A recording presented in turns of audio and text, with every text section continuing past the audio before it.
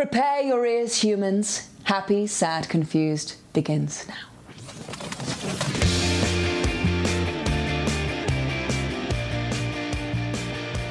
Today on Happy, Sad, Confused, Daniel Radcliffe on his comfort movie, Get Over It, and his new podcast, Cunning Stunts.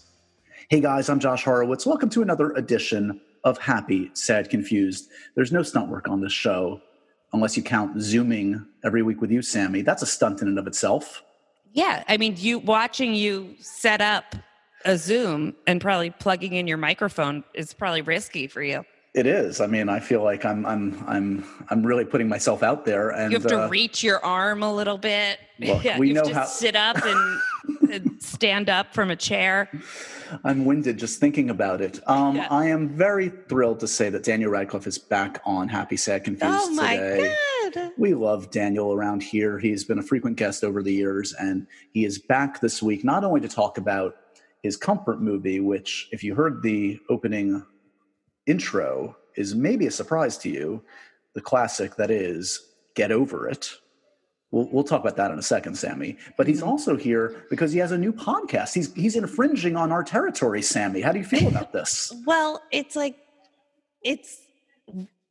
we might as well quit. Yeah. Well, what's the point? Many have asked us to do that before, and many will continue to do so. But now it's embarrassing. I know. It's like, I know. You could listen to his beautiful voice, or you could listen to our abrasive voices. So it's like, what's... Not to mention, he has a lovely new idea for a podcast. It's him and his friend, David Holmes. It's called Cunning Stunts. It's available on iTunes or wherever you get your podcasts. It has started. The first 2 episodes are up already, if not more. I've heard the first 2. And it is, as you might imagine from the title, a podcast that celebrates stunt work in film and TV. Daniel obviously is well acquainted with this, thanks to primarily the Harry Potter films. And David, the host of the show, David Holmes, was Daniel's stunt double for, I believe, the first 6 Harry Potter films. To hear the story is remarkable. And I, frankly, wasn't aware of this, though it has been reported before, that David sadly had a really tragic, unfortunate accident when rehearsing a stunt for Harry Potter and the Deathly Hallows Part 1, and subsequently has been paralyzed for the years since. That being said, I mean, I've listened to the podcast. I've seen videos of him. David has a great spirit and has lost no love for the stunt industry. And this podcast is truly a celebration of that facet of filmmaking. As I watch Sammy run away from the dog in her home. You're like talking about this like nice story and then, Sammy, people can only see. I literally see her running from one end of her home to the other to get away from the barking dog. Anyway, this truly, if you're a film fan like myself, you'll really enjoy this podcast. Again, it's called Cunning Stunts. And in each episode, David and Daniel talk to notable stunt performers and talk about the stuff they've done, the movies they've worked on, the misconceptions about stunt work. And really, as I said, at the end of the day, it's a celebration of this aspect of the industry that not enough attention is paid to. So fun geeking out with Daniel in this conversation about that, as well as his comfort movie, which, as you know, if you've listened to Happy, Sad, Confused, we're asking every guest to pre-pick a comfort movie we do a deep dive on, and none has surprised me more than when I got the email back saying his pick was Get Over It, the 2001 teen comedy starring Ben Foster, Kirsten Dunst, and Colin Hanks, among others. Sammy, have you seen this movie? Cisco and Shane, are you kidding me? This is one of my favorite movies. I had never seen it. You never saw it before? Well, now I have. I've seen it since, but I had not until 2 days ago. I know.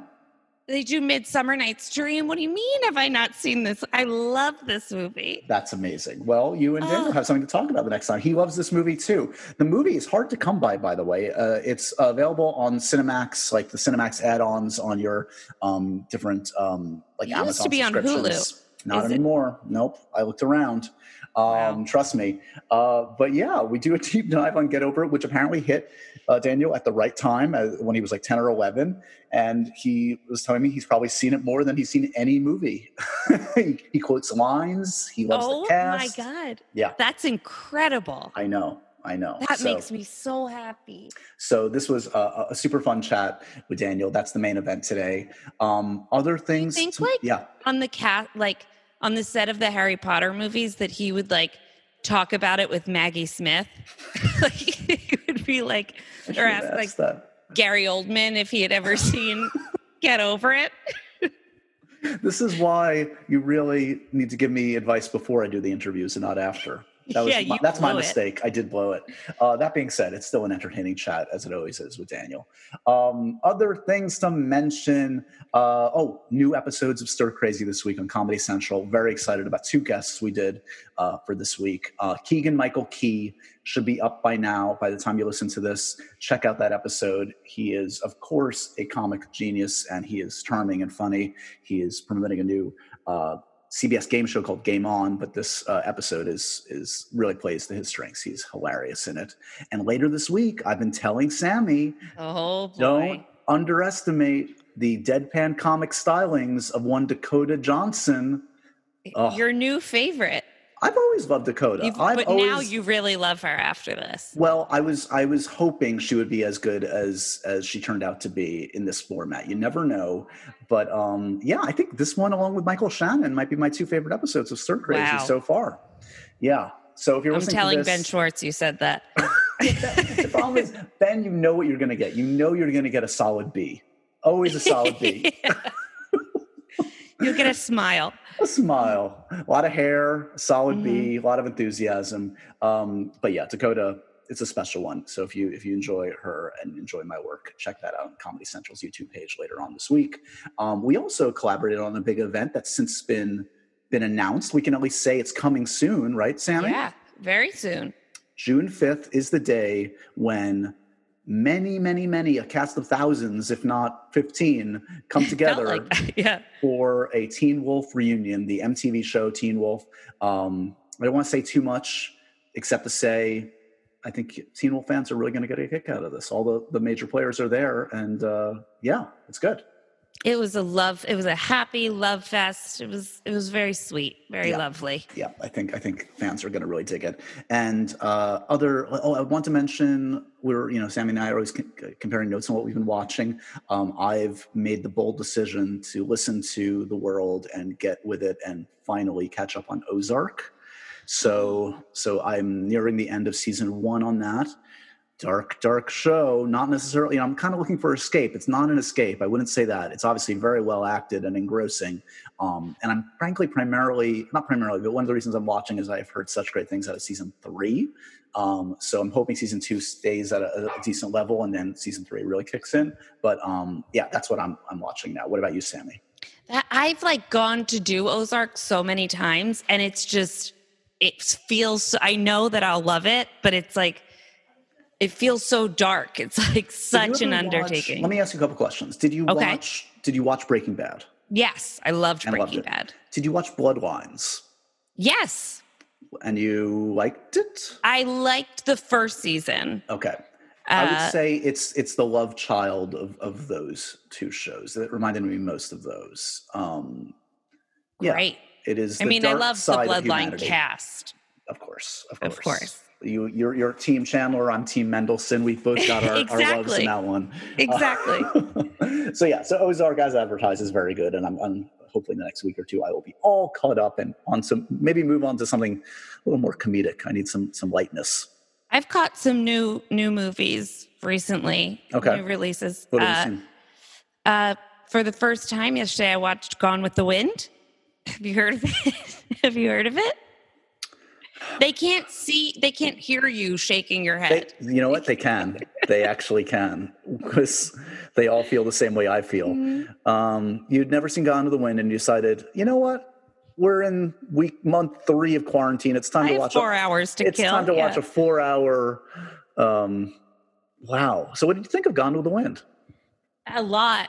I thought a lot. I literally just watched it last night, so I'm still processing it. I'm very much loving there's a lot of behind the scenes factoids and trivia. It's maybe one of the most written about movies in history. Just the search for Scarlett O'Hara alone. Yeah. And I had never seen Clark Gable movie before. So, Do you stand Clark Gable? Are you a yeah, Team Rhett all the way? yeah. I was like, Batman's head of hair. I'm in. Okay. Yeah, it was pretty fascinating. And what? Anything else? Was that's your big commitment of the week? I watched Yentl. All right, they definitely heard that sigh and shaking their head. You've seen that, and I'm still doing West Wing. You've seen Yentl before, yes? Long time ago. Okay, yeah, you're in a Mandy kick right now, right? I'm always on a Mandy kick. Yeah. But as I told you the other day, it blows my mind that he's never been in like a real movie musical. Right, and I think did I say this? No, You I said Dick Tracy, which is not a musical, but he doesn't sing in Yentl. He doesn't sing in Yentl. No, it's been a while. It's been a long time. Well, he does sing in Dick Tracy. So get back to me when you get with that. Okay. Yeah, fine. It's a good movie. Yeah. Okay. It's like I want him to sing. Well, there's plenty of iTunes selections for that. Yeah, I've been watching bootleg YouTubes of his concerts. I'm sure. We're all dealing with this insanity in different ways. Yeah. All right, on to the main event, guys. Here's Daniel Radcliffe. He is talking about Get Over It, words I never thought I would say, as well as his new podcast, Cunning Stunts, again, available on iTunes, wherever you get your podcasts, as is this one. So spread the good word on both of these worthy podcast pursuits and enjoy this chat with Daniel Radcliffe.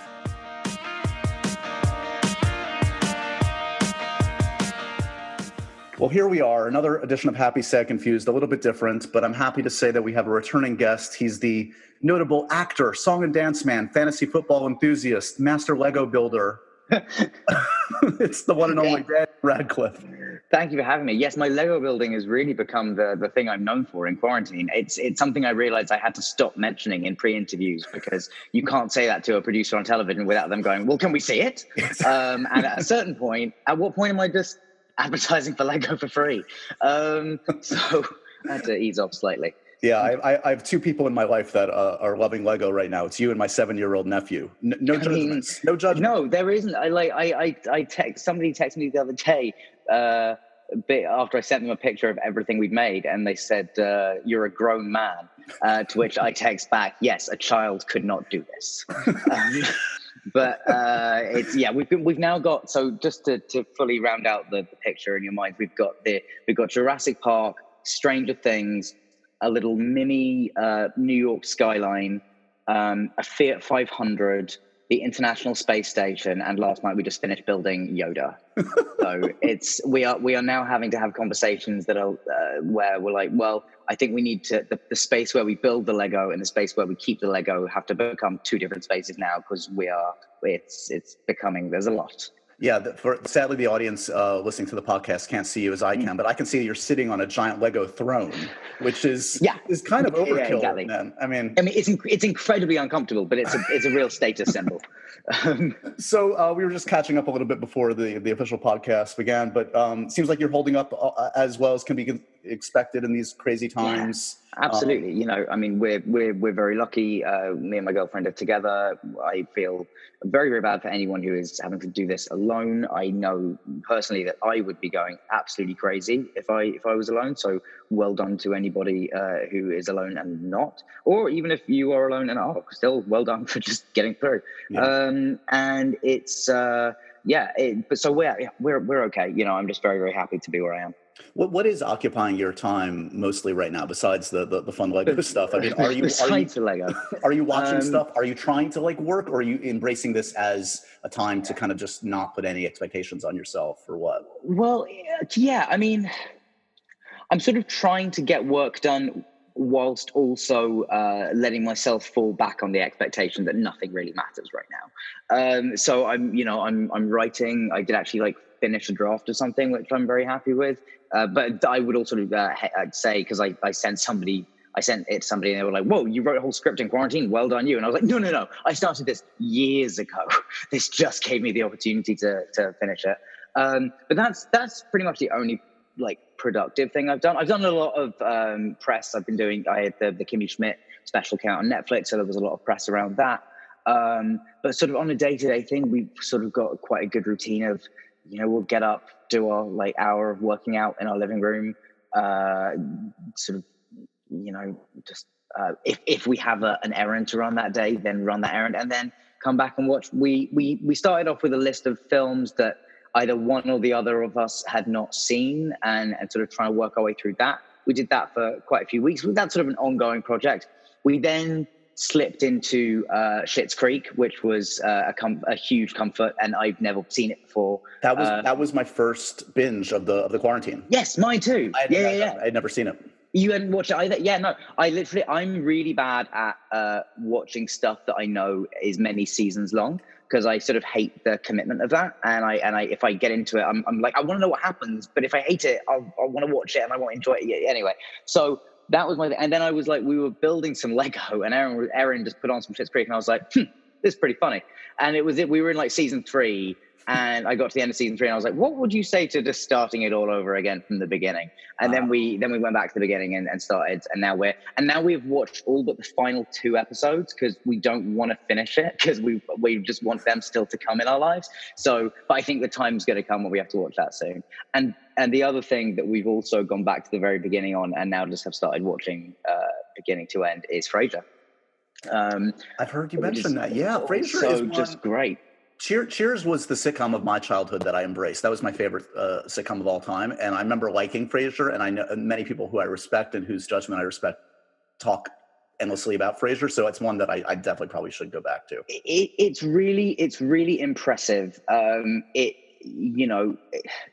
suffers from, I'm sure, lots of the things that like people talk about of shows of that era, like Friends or Seinfeld, or like lack of diversity and all that stuff. All those problems are like absolutely there and exist. However, I am very impressed by the ability to build a show around people who like should be inherently very unsympathetic, like Frasier. But the whole thing is about just like, Frasier can be as much of can you swear on the podcast? Yeah, I can swear on the podcast. Right. Frasier can be as much of an arsehole as he likes, and Niles can be as big a snob as he is, because you always know they're going to get taken down a peg by life in the end, and sometimes so quickly. And their snobbery and their arrogance is always the cause of their downfall. It's also just like, I could watch David Hyde Pierce do almost anything. The amount of times I think he's incredible on that show. And so yeah, that's another great pleasure. So yeah, we started off trying to challenge ourselves with films, and then we've just like gotten further and further into just like comedy with laugh tracks and things that are comfortable and nice. Well, that's exactly. We'll get into that in the latter half of the podcast, and to our comfort watches. But before we get to that, I was excited to learn that you're kind of coming into my territory a little bit in a tangential way. Yeah. You're part of a new podcast that I've enjoyed the first few new episodes of. It just started. It's called Cunning Stunts. Cunning Stunts. And you have a very close personal connection to this. Tell me a little bit about your friend and how this podcast came about, how your involvement came about. Yeah, absolutely. So on the Potter films, one of my best friends was my stunt double. He was a guy called David Holmes. We met when I was, I guess, 11, and he was 17, which is one of those amazing, because at the time we met, and I was like, he was this like towering adult in my life, and I was like, you're so much older and have so much more life experience than me. And now we're just like 2 guys in our 30s, which seems very interchangeable. But yeah, so Dave was a huge part of the films for me. I will never get to do more stunts in my life than I got to do on the Potter films. And I found this out recently. So apparently on like day 1 or 2 of the first film, the stunt coordinator saw me swing a bat during one of the Quidditch scenes, and immediately turned to Dave Holmes and went, we're going to have to do some work with him. Because literally, me not even swinging a bat at a ball, just swinging a bat in the air, the stunt coordinator was like, he needs some help. He's your project now, David. Yeah, yeah, basically. So Dave then was like put in charge of doing like 3 probably half-hour sessions with me of like gym stuff every week and every lunch. So it started off 3 times a week. We go down to the stunt department and just like mess around on mats and doing stunts and forward rolls and somersaults, and it just became a feature of the film. So we did that every day for 8 years, I would guess, and then So Dave was my stunt double through all the first 6 films. Anything truly dangerous that you saw Harry doing at that time was done by him. And there were a couple of other stunt doubles as well, but Dave was the main one. Then while he was testing a stunt for the 7th film, for Deathly Hallows Part 1, which is the jerk back through the wall in the Nagini fight scene, I believe there was a tragic, awful and freak accident, and Dave ended up getting paralyzed from the chest down. And at the time, it was something that, it just didn't seem real. Like, I'd known stuntmen to have injuries before, and I'd known, you were aware that things can go wrong, but the actuality of that happening seems so far from being a possibility that for it to happen, and then to happen to one of not just my best friends. Dave was I can't kind of emphasize enough how, for somebody who'd only been in the industry at that point for about 10 years, he was very sort of industry famous. Like, everyone knew Dave Holmes, and everyone knew he was my stunt double, and he was just and he is still, but he's an incredible character. At the time, he was also incredibly cocky. When he first came into the industry, he was like this unbelievably good gymnast who was doubling the lead actor on a huge series of films at the age of 17. So yeah, he was going to be quite pleased with himself. But he was also just like an amazingly hard worker and a brilliant stuntman. And so there was a real, many people were really affected by what happened to Dave. Obviously, nobody more than Dave himself. As awful as what happened was, the way Dave has dealt with it and has, the sort of person he's become in the 10 years since the accident has been just this incredible sort of inspiration to everyone else in his life. And Dave is still incredibly passionate about stunts. And I think one of the hardest things for all the other people in his life to see is that he doesn't have the same outlet for this incredible passion that he has as he used to by doing it. So the podcast really came out of just wanting to, all of us, in Amy, I have to mention Amy Stairs, who's the producer of the podcast, who's been sort of the driving force behind it in a lot of ways, because Dave and I as individuals are very hard to organize. So Amy has been the person that's been sort of pushing us in all the right ways, and made it happen. But we've all wanted to sort of find something that we can work on with Dave that sort of still allows him to have that connection with the thing that he loves. And this seemed just like a very, my advice to anybody who is starting life on a film set is seek out the stunt department, because they are the most fun.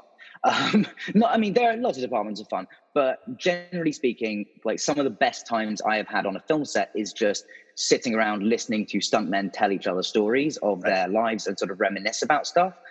So we kind of just wanted to recreate that in the podcast, and with the slight hope that because it's Dave and because it's me, and I know a lot of the people that we're interviewing as well, and all the people that we've interviewed so far know Dave very well, that there'll be a slightly greater degree of like openness, because it's not, it's sort of, you're talking to a peer rather than talking to somebody. I think there can be a slight, people on film sets have almost been taught to be slightly suspicious of journalists, just because they're like, you never know what. And it's, it's funny, but when I knew that I was talking to you today, I went back and looked at a couple of the articles that came out originally, like straight after the accident, and you go, oh yeah, that's why people are reticent to talk to people, because there's always an awareness that it might be like, one of the articles was like the curse of Harry Potter, and there's wanting to take a very individual and unique tragic thing. And actually there were a couple, we had a guy, a cast member, Rob, that was tragically also murdered, but those two things are, but like the press will not tie them into a Harry Potter curse narrative is so diminishing to both of the actual things of what happened there that, so that's sort of the idea, was that we would start off by just kind of talking to some stunt people that Dave loves and respects. And so the first series, we started off with a guy called Derek Lee, who is an incredible who's we started off with him because we thought, well, he had one of the questions we asked everybody was to sort of give us a list of their injuries, and Derek's was the most insane I think we ever had. He's also just kind of an amazing storyteller, and he's somebody that people might recognize if you have some of the same like nerdy predilections as me. Like, I don't, if there was a History Channel movie called The Crescent and the Cross years ago about the Crusades, and Derek played Richard Lionheart in that, I believe. So you'll sort of like, Derek's got a face that I feel like people will probably recognize as well. So yeah, that's the gist of it. Well, it does. No, but it does feel like exactly. It sounds like what you guys are going for, which is it kind of feels like you're eavesdropping on a conversation on a set of like comparing war stories and like how crazy was that? But it also struck me like listening to the first couple episodes, and I think one of the guests there's like a husband and wife who's on the second episode, right? Yeah, David. Talking about how there's kind of like this like misnomer that they're like daredevils, that they're like seeking like sure, there's obviously a lot of chutzpah and ego involved, but it's they're almost like more athletes and take their work obviously so seriously because it can be life and death if they're not exceptional at their jobs. So I think it's a great show in that it kind of pulls the curtain back on some of the preconceived notions that people that aren't as intimately involved in the industry have. Yeah. I think that the two things that I think I would add to that is that there are some stuff. I think Dave is an example of somebody who is, Dave and Tina are both they are about precision and safety, and sure. I think there are some stuntmen that have a daredevil element to them. Like I know a couple who are also just like there's, because to be a stuntman in the UK you have to get onto something called the stunt register. Mm-hmm. To do that you have to basically get to instructor level in 6 different disciplines. I can't remember off the top of my head what they are, but there's like a fighting one, a driving one, gymnastics, something like there's all kind. So you have to you've probably done 10 years training in 6 different disciplines by the time you get to be actually called a stuntman. Right. So there's an incredible, even for like the craziest person, you've had to be incredibly disciplined to like get where you are. Right. And yeah, I think the other misconception about stuntmen and stunt people, sorry to say, is that they are that there are some stuff, like I remember the first time I saw someone do a stair fall, which is, again, a stunt that a lot of stunt people will tell you that although it looks like quite a sort of routine kind of thing, they're actually some of the most horrible things to do because there just isn't a way that you can fake it. There is no stunt there. You'll just have to be willing to do it. Right. And that actually goes for a lot of stunts. Like I think people outside the film industry think, oh, they found like a really super safe way of doing that. And actually like it probably just hurt a lot. And that stunt person is willing to sort of take that. And they are well paid, but when you spend time around Dave and you can see the actual cost of what that can be, you're like, yeah, they should be well paid.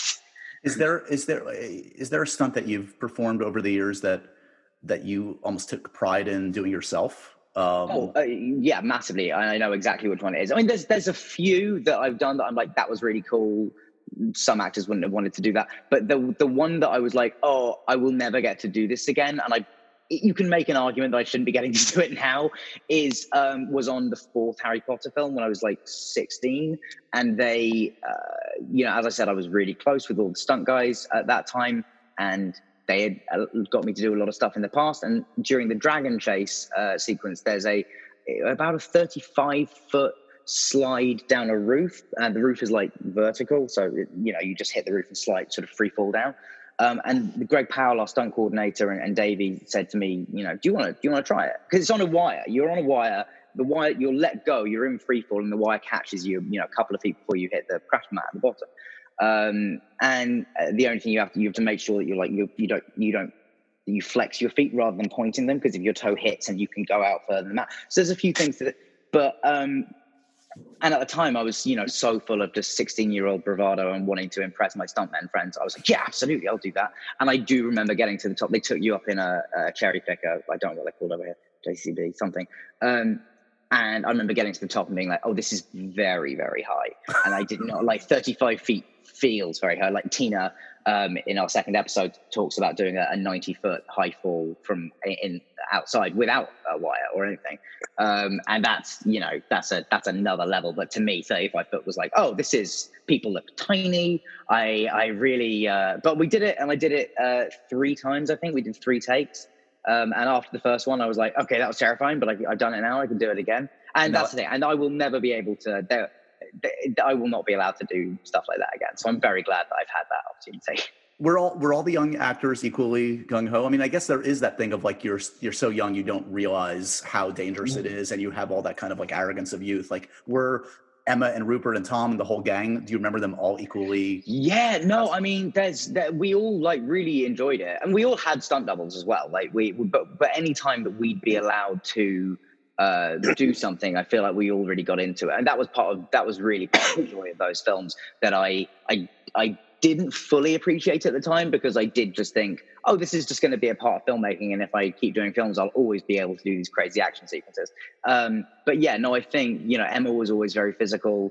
Yeah, I think we all really enjoyed that side of it. But I was, I think, one of the only, because I was there like all the time, I was the only one getting sort of like regular stunt training. So that was very lucky. One of the constant discussions in recent years when it comes to awards is a Oscars category for stunts. I assume I know where you're going to fall on this one, but do you think it should be recognized as an awards category? I do, but I think you have to be. I think there are certain things that you would have to take into consideration. In that, I think it would be, a conversation would have to be had about how you. Like, I don't think you could give just like a best stuntman award. Like, it would have to be like best sequence, and then maybe in the same way that, you know, with makeup, there's a few people from the department that are nominated. You could have the coordinator and the I also think it's interesting, because most of the stuntmen we spoke to are all very much in favor of, you know, we should be recognized. And I am absolutely of the mindset that, like, these are literally the only people that put their lives and bodies on the line for the name of entertainment on a regular basis. It's crazy that, you know, there's the Taurus Awards, which is fantastic. And I think SAG maybe has an award. There is another one of the big ceremonies that has an award, but for it not to be recognized in the sort of big, you know, that when you look at the trailers of the film, with the films that people go and see, like, the people you are watching in those trailers are stunt. Like, for the most part, they are the people that make the sequences of the things that make cinema like a massive commercial success. So it feels crazy not to honor them. The only other thing I would add to it, though, is that you don't want to get into any kind of a situation where in an effort to get that award, stunt things get unnecessarily crazy, and like people are competitive. That makes sense. Totally. So that's something to be, so you'd have to like structure it in a way where like individuals are not incentivized to do insane stuff. Yes. But yeah, I ultimately, the answer is yes. I think it's nuts that they don't have an Oscar for that. But I mean, you hit upon something that I totally obviously agree with, of course, where, like, you know, I think of the movies that, and action in particular, that really resonates with me. It's the stuff, you know, CGI has its place, and certainly Potter and all the big franchises utilized it very well and used the best artisans in the world. But there's no replacing what feels like an actual human being doing something. I think of, like, you know, I mention all the time, and any cinephile does, like Mad Max in recent years, Fury Road, like, give that movie all the awards, and it was all done virtually all practically. I mean, that was why that was such a success, is because there is something like thrilling and terrifying about knowing that is a real human being. I mean, there's also talking to a lot of the stunt guys doing these interviews, a lot of them have those shots that they are convinced that people still think were visual effects, but was actually them. And those are the most, because there is, now that we know we have visual effects, there's a tendency among us to be like, oh, that must have been a special shot. Whereas actually, I was, you know, hopefully, I'm sure he'll be one of the interviews we put out at some point, but we interviewed a guy called Dave Garrick, who was one of the guys in the opening of the Bane Batman movie. Dark Knight Rises. Yeah. With Dark Knight Rises, where the plane transfer at the beginning, like hearing the story of that, I can't wait. Just like, that's amazing. insane. And so yeah, there are some it's just they do unbelievable things, and it's often a case of, you know, things that have not been done before. Like I believe in that case particularly, there was, you know, they are working out how to do something that is unprecedented, and doing it for a film. Like, you know, with some of the stories we've heard of, people like, you know, some of the dangerous stuff people have done for objectively bad films over the years as well.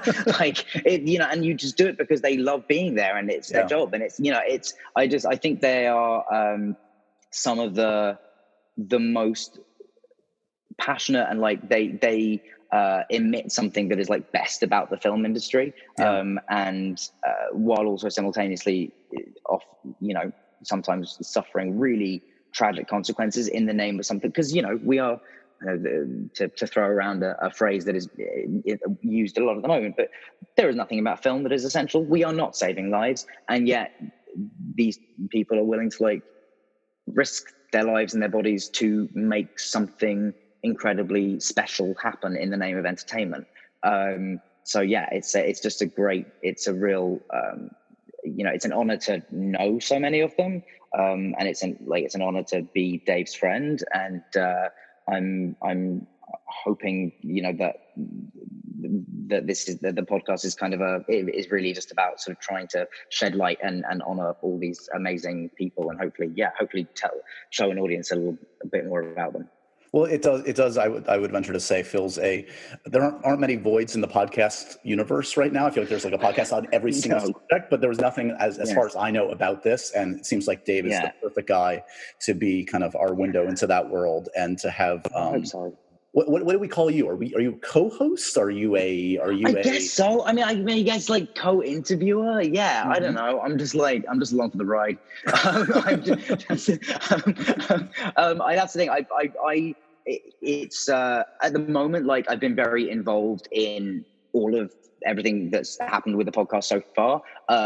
You know, my ambition is for the podcast to continue, and I don't know that I will always be able to be this involved as I am right now. So I suppose I'm leaving myself a little, you know, it's Dave's show, and I will help out when I can, sort of thing. Fair enough. So another reminder for folks that are listening, it's Cunning Stunts. It's on iTunes, wherever you get your podcasts.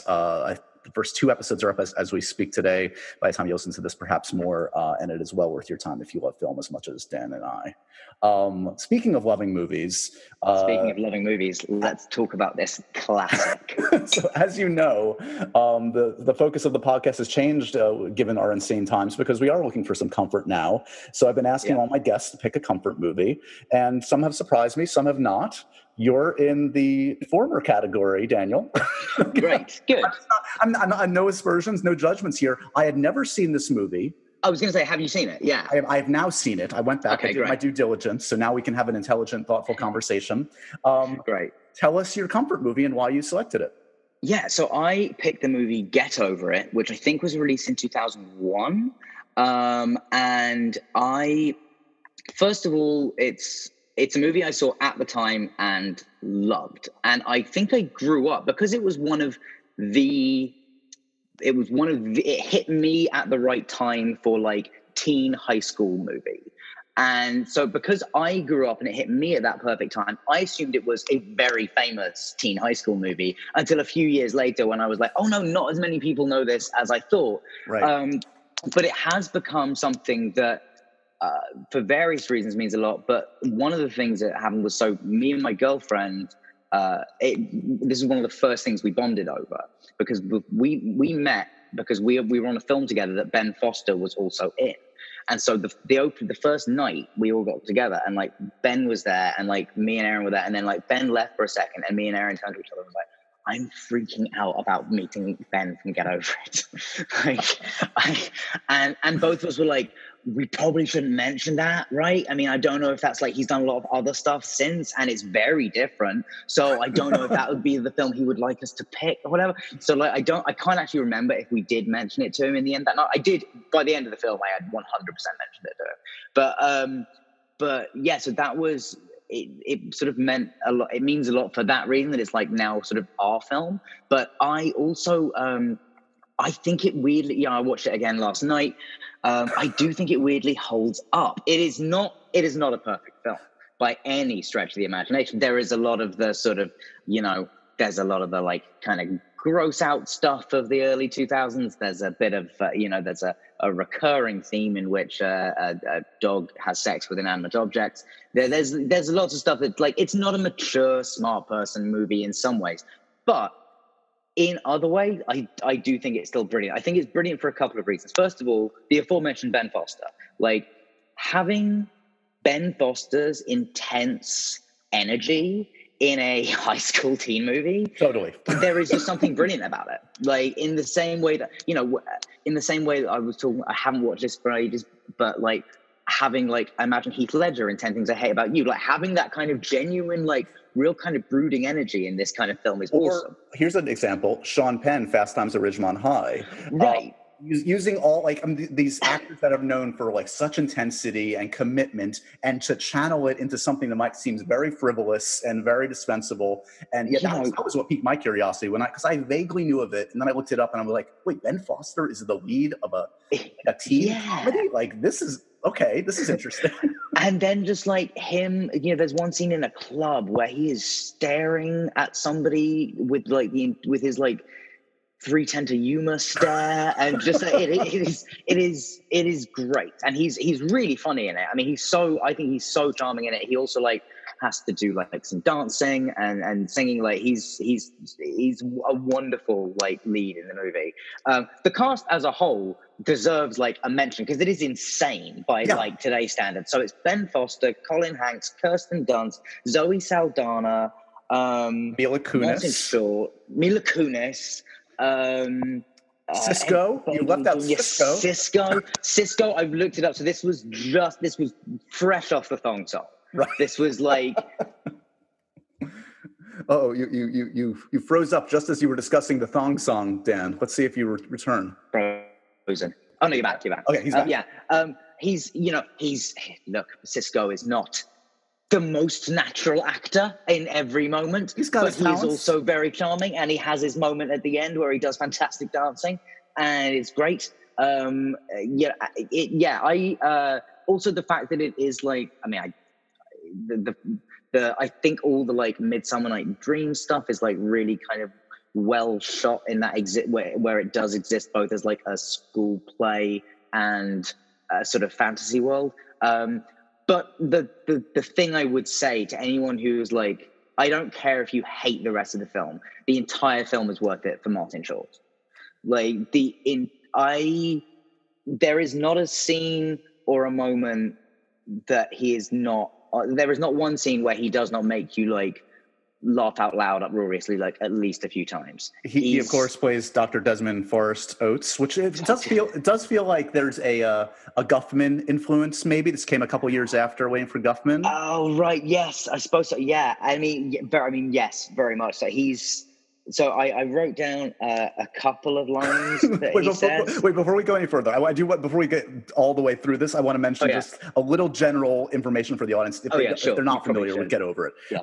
So this is a summary, maybe from IMDb. I don't know where I pulled this. So it says, when Burke Landers, a popular high school basketball star, gets dumped by his lifelong girlfriend Allison, he soon begins to lose it. But with the help of his best friend Felix's sister Kelly, he follows his ex into the school's spring musical, thus endures. I don't know what that word is, a love triangle loosely based on Shakespeare's A Midsummer Night's Dream. So yes, and again, just basics, as you said, it came out in March of 2001.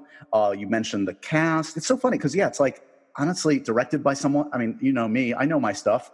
I don't know this director. Tommy O'Haver went on to do Ella Enchanted, written by a guy named R. Lee Fleming Jr. He did She's All That, so he was clearly in that mode in those times. Right. And it wasn't a huge hit. It was $22 million budget, grossed about that back. So they broke even. That's fine. Yeah. It broke even. Okay. Probably did okay on home video. they've made it back now just on my rentals. Exactly. It's going to get a huge boost on iTunes after this. But yeah, sorry. So you were going to say, so that's one of the highlights for you is Martin Short. Oh yeah, and some of his lines Martin in it. Short, and yeah. So some of his lines. There's one moment where he says, "In the words of the wonderful Kevin Spacey, the show must go on." That line has aged perfectly. Perfect. In my eyes. Like I know that's the thing. I'm sure there's like somebody who's like, "Oh, I want it." No, coming out of that character in that moment is perfect. Bill Shakespeare is a wonderful poet, but Burt Bacharach he ain't. Because I don't know if that was in the summary, but yeah, the readaptation of Midsummer Night's Dream is a musical. Or you get lots of actually genuinely very funny and great crap songs near the end. What was the other thing I was going to say? Oh my God, I can't believe I got this far into talking about this film without talking about this part of it. The opening sequence is just joyous. Well, that's like, it is. When I started watching this, I was like, "Oh my God, am I gonna fall in love with this movie?" Because this opening, it's a legitimately great opening. The rest of the movie, I'll give a B minus to. The opening is fantastic. Yeah, the opening is really and I think I saw it in the cinema, and I was just like blown away by that. And like, I don't think I knew that you could do that kind of thing in film yet. So like, where you could just have this world that felt really real and grounded, but just crazy shit could happen at any point, and it also felt like it was part of it.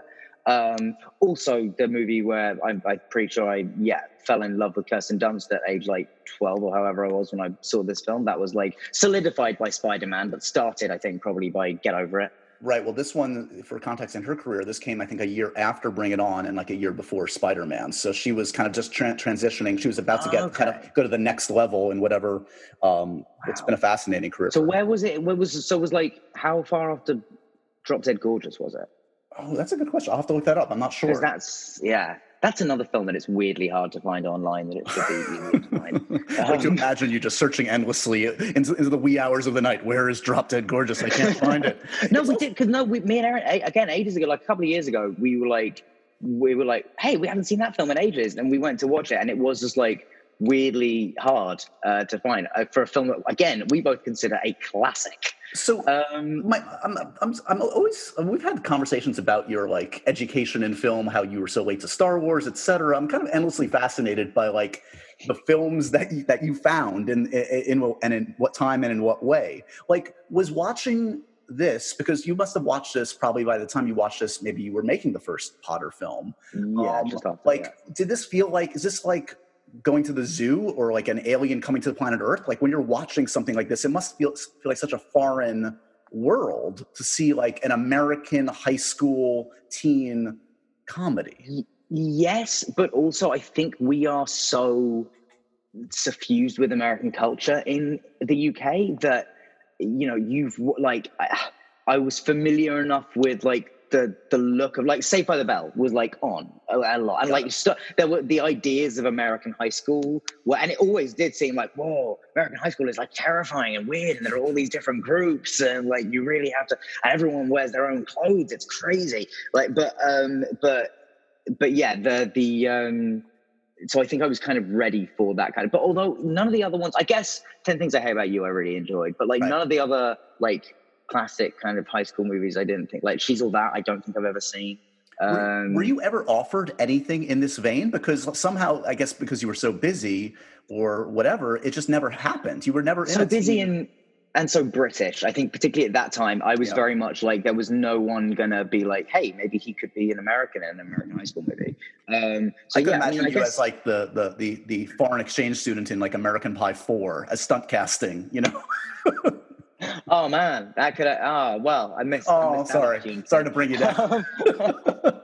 I definitely. Well, I mean, I could have been. I obviously, if there was a Get Over It too, I could still be like Shane West's brother, because that's another thing we haven't touched on. Shane West is in this movie doing a spectacularly. I don't even know if it is a British accent. It's just a something accent, and it's great, and it is what it's meant to be, I think. Do you know what the tagline for the movie was on the poster? Oh, no. Split happens. Okay.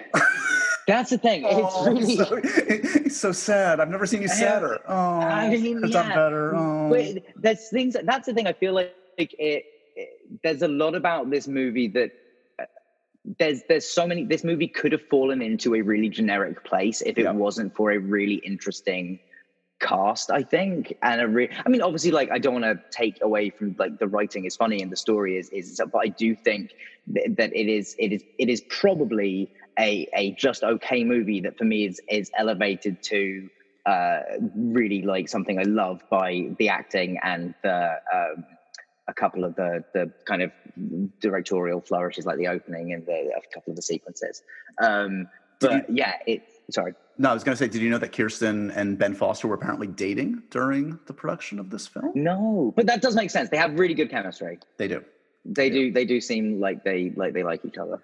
Do you think that getting shot by a crossbow at that short range would kill a human being? Going back to our stunts conversation. 100%. I was that was what I was noticing really last night was how much punishment Ben Foster takes in this film. Like, he is strung up in like a sex club at one point in a harness, and the police come in.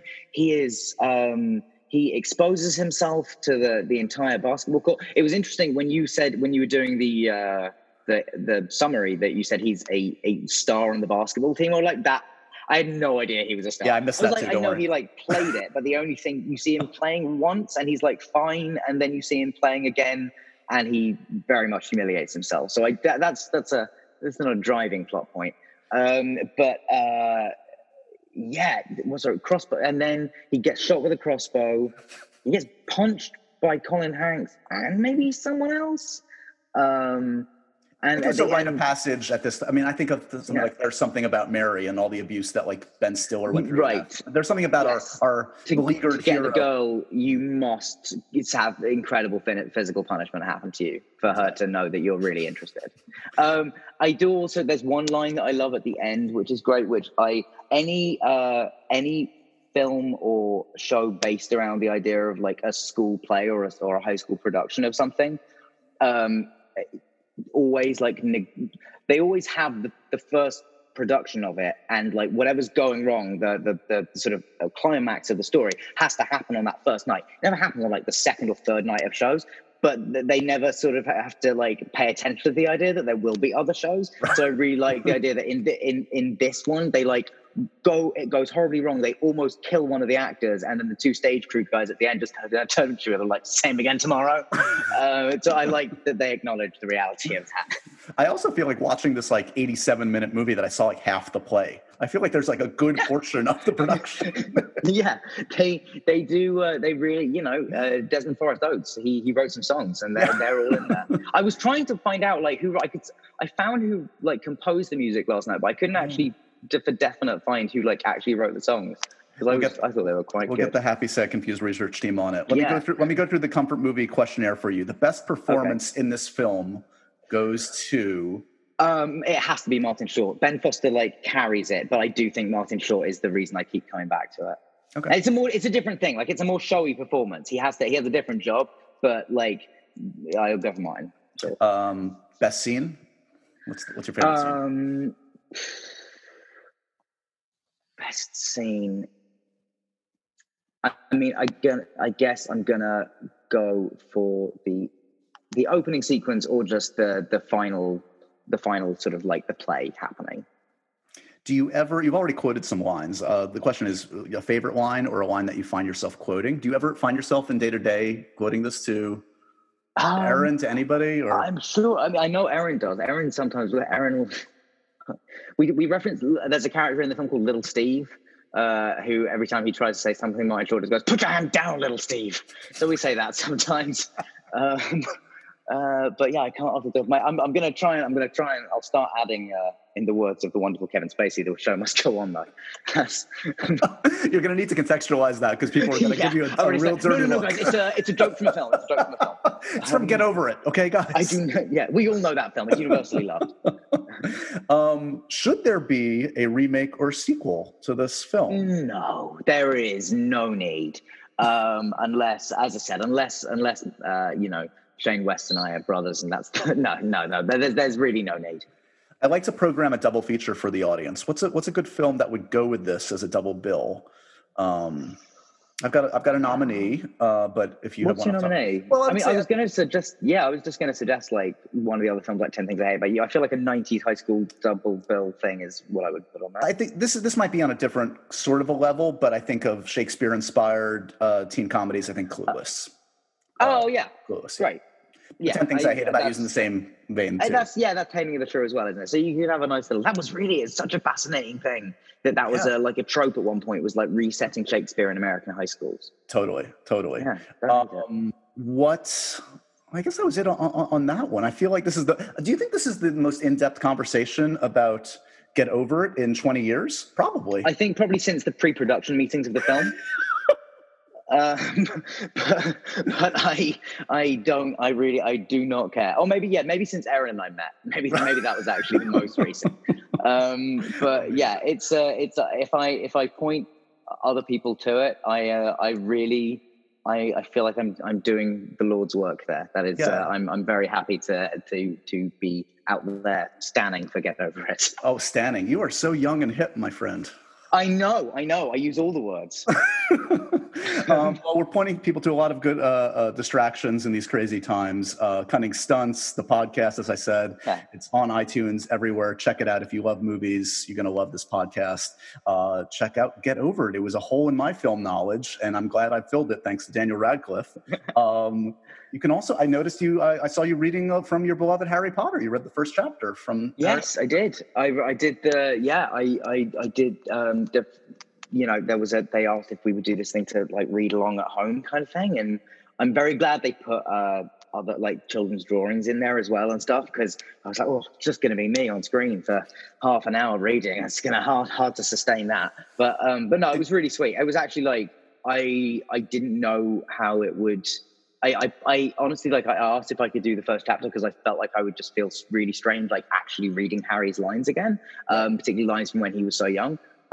So I was really, but I did find myself getting like weirdly emotional doing it. Oh, wow. It was really sweet. Did anything strike you about reading those words? It's probably the first time in many years. The bit about, well, first of all, the fact that like Harry isn't really in the first chapter. I'd kind of forgotten that the first chapter was like Dursley's and then arrival of Dumbledore, and that was how the book started. But it's been a while since I'd gone back.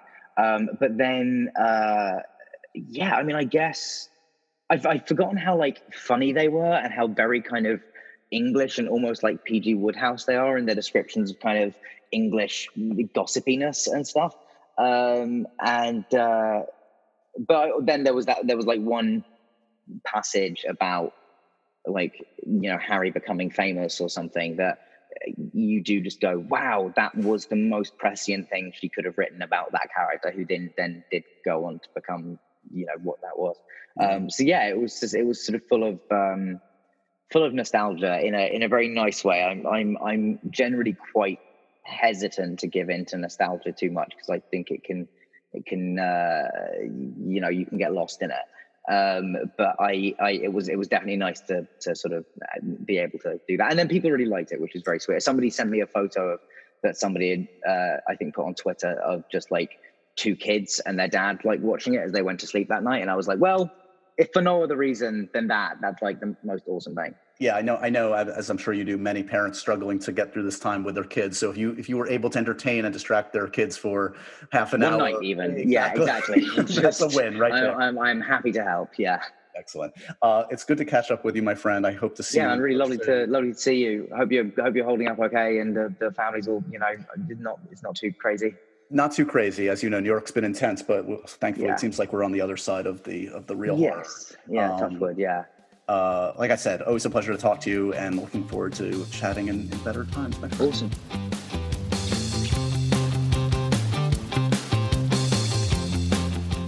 And so ends another edition of Happy, Sad, Confused. Remember to review, rate, and subscribe to this show on iTunes or wherever you get your podcasts. I'm a big podcast person. I'm Daisy Ridley, and I definitely wasn't pressured to do this by Josh.